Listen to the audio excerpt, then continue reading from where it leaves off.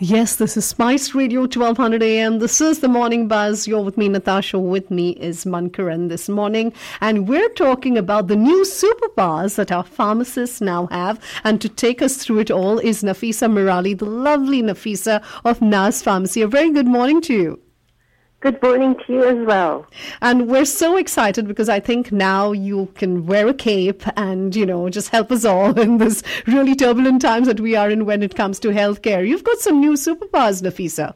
Yes, so now, as of June the 1st, so it's fairly new. It's only been a month. Pharmacists are able to prescribe for 21 minor ailments.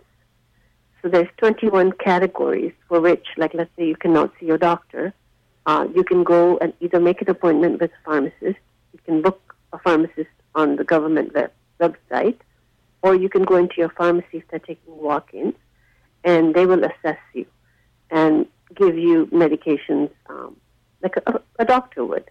Obviously, there are, we have to follow certain guidelines. We have to make sure that we know what we're doing. Because if we're not comfortable, then we may recommend that they see their healthcare provider.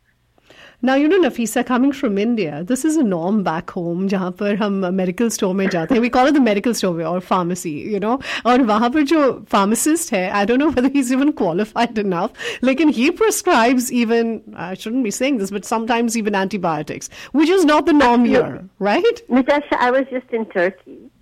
You just walk in and you can actually just ask for a wide variety of drugs. Right. But here, of course, the rules are different and it has a reason for it, right? So what kind of ailments are we looking at, Nafisa? Okay. So I'll review it so, everybody is aware. So if, let's say, someone has mild acne and, they just need some, a cream to sort of help with that, they can see a pharmacist. If they have allergies, so, with this season, people get allergies, and you need something more than something that's over the counter, they can see a pharmacist for that. Pink eye. So generally with a pink eye, it's contagious. So, and we know what we need to give. It's usually antibiotic drops, and you need to be seen right away. The other area is skin rash. So any type of skin rash. Then menstrual pain. And then another area is indigestion. So if you have an upset stomach. Heartburn is the other thing, so acid reflux, any type of fungal infections, pinworm, etc. If you're getting headaches, and there's some caveats to all these areas, but if you're getting headaches, for instance, but it don't have nausea, then we can assess you. But if you're getting headaches and have nausea, we're not allowed to, to assess you or prescribe anything, because then it could be a migraine, so that becomes a higher category. The other area is hemorrhoids. Cold sores, oral, like canker sores in the mouth, if people get the oral fungal infections in the mouth, if you have joint and muscle pain, if you need something for shingles.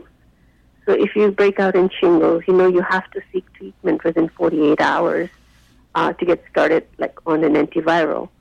Otherwise, it becomes too late. So that's one area. Nicotine, so if you want to stop smoking and, you need that, you can prescribe for that. Threadworms or pinworms. And then if you have a UTI, and as long as it's uncomplicated, we're able to give you an antibiotic to treat your urinary tract infection. Itching in any part of your body, including from bug bites.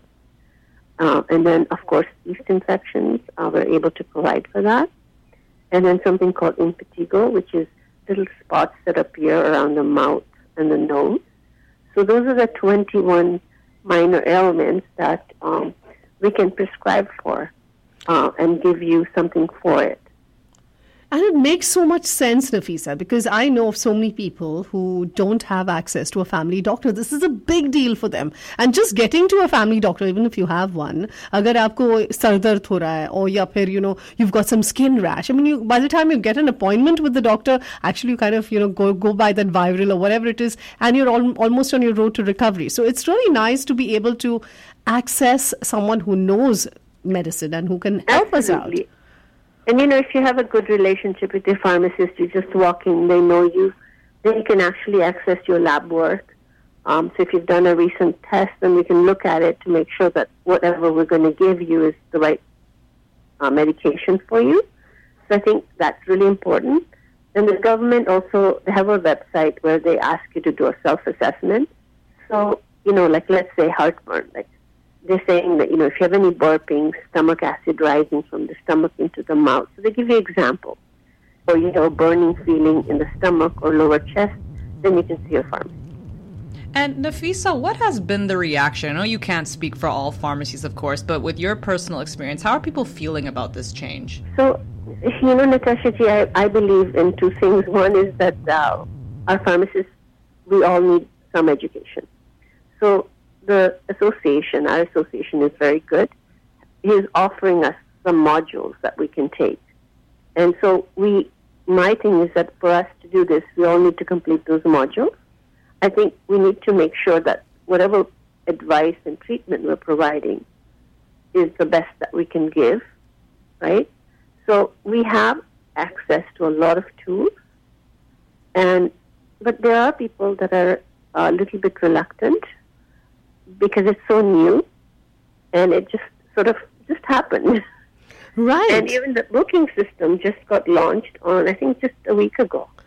Right. I mean, that's another great thing to happen. But just one more question, Nafisa. When we talk about, say, someone coming to you for an ailment, what if, they need to be reassessed? So do they come to you again? Ya phir unko wapas doctor ke paas jana hota hai? What if they really, see, an acid reflux may not really just be an acid reflux. It may be an indication of something else.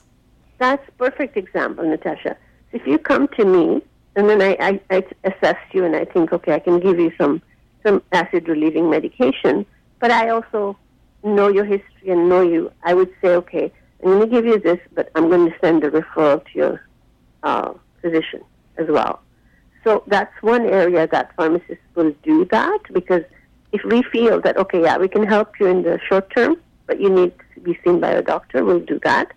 The other thing is you can come back, and let's say it doesn't work, and sometimes some medications may not work for everybody, right? So you can come back and you can be reassessed again.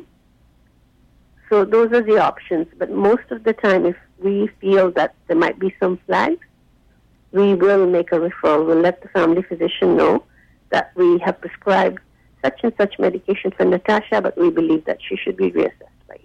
Right. And it's no secret that BC's healthcare system is overwhelmed. So when it comes to nurses, right? So whether it's nurses prescribing medication for us, or, looking at us, or pharmacists, stepping in, do you think right now, as we are speaking, the pharmacists are feeling the strain already, or they're kind of equipped to handle the thing, the whole transition? Right now, if I'm completely transparent, they're feeling a strain, right? Because it's workload that's been added within the span of a month. So we will all have to revisit the way we have our pharmacy workflow happen, right? It's an exciting time. Please don't get me wrong. Right. But it's also a time where we have to reassess on how we're going to do this properly. And how does it feel personally for you, Nafisa? Because jab aapne pharmacy ki degree pa li thi, did you ever even imagine ki kabhi hoga? Never. Yeah? Natasha ji, this is a dream in my opinion. I am one of those people that I love that I could help a patient. And if a patient cannot see a physician and I can do these things, and I feel that I am able to do it, I do have the knowledge, and I'm also very diligent about keeping up. So I personally, this is a dream for pharmacists. I mean, today, Ontario started with 13 minor ailments. They added 6 more. So this is going to be the wave. Every province is adding more and more. Yeah, and any message to the new grads? Because I believe jahan par ek strain hai among pharmacists, to keep up with the workload that's coming in. There's also a promising new career for new, the new grads that are coming out as pharmacists, right? It's no longer a profession where we just count your pills, bottle it and give it to you and tell you how to take it twice a day or whatever. We now have so much more that we can provide, and I think there's going to be a lot more self-satisfaction once we sort of get over this hump. That's wonderful. And on that positive note, Nafisa, I'll have to let you go. It was so wonderful catching up with you. Yeah, no worries. Anytime. And just one thing, we also now can do contraceptions, right? Yes. And contraceptions became free in BC. So if someone needed a birth control pill or an IUD, they can actually walk into the pharmacy. Wonderful. Now, I know here there is some reluctance because some pharmacists don't feel comfortable giving birth control pills due to religious or whatever reason. Right. But people can definitely access that route as well. I mean, and absolutely, of course, and I think it's great, because you may have younger, we know that, there are a lot of younger girls that, sometimes don't have access and then get into trouble. Right. But now they can just walk into the pharmacy and, be able to have a free supply. That's wonderful. Thank you so much, Nafisa, for all the updates that you have given us regarding this. And it's such wonderful news as well. We wish you all the very best and a beautiful summer because it's nice and toasty out there. You take care, Nafisa. Thank you so much, Natasha ji. Okay. Bye-bye.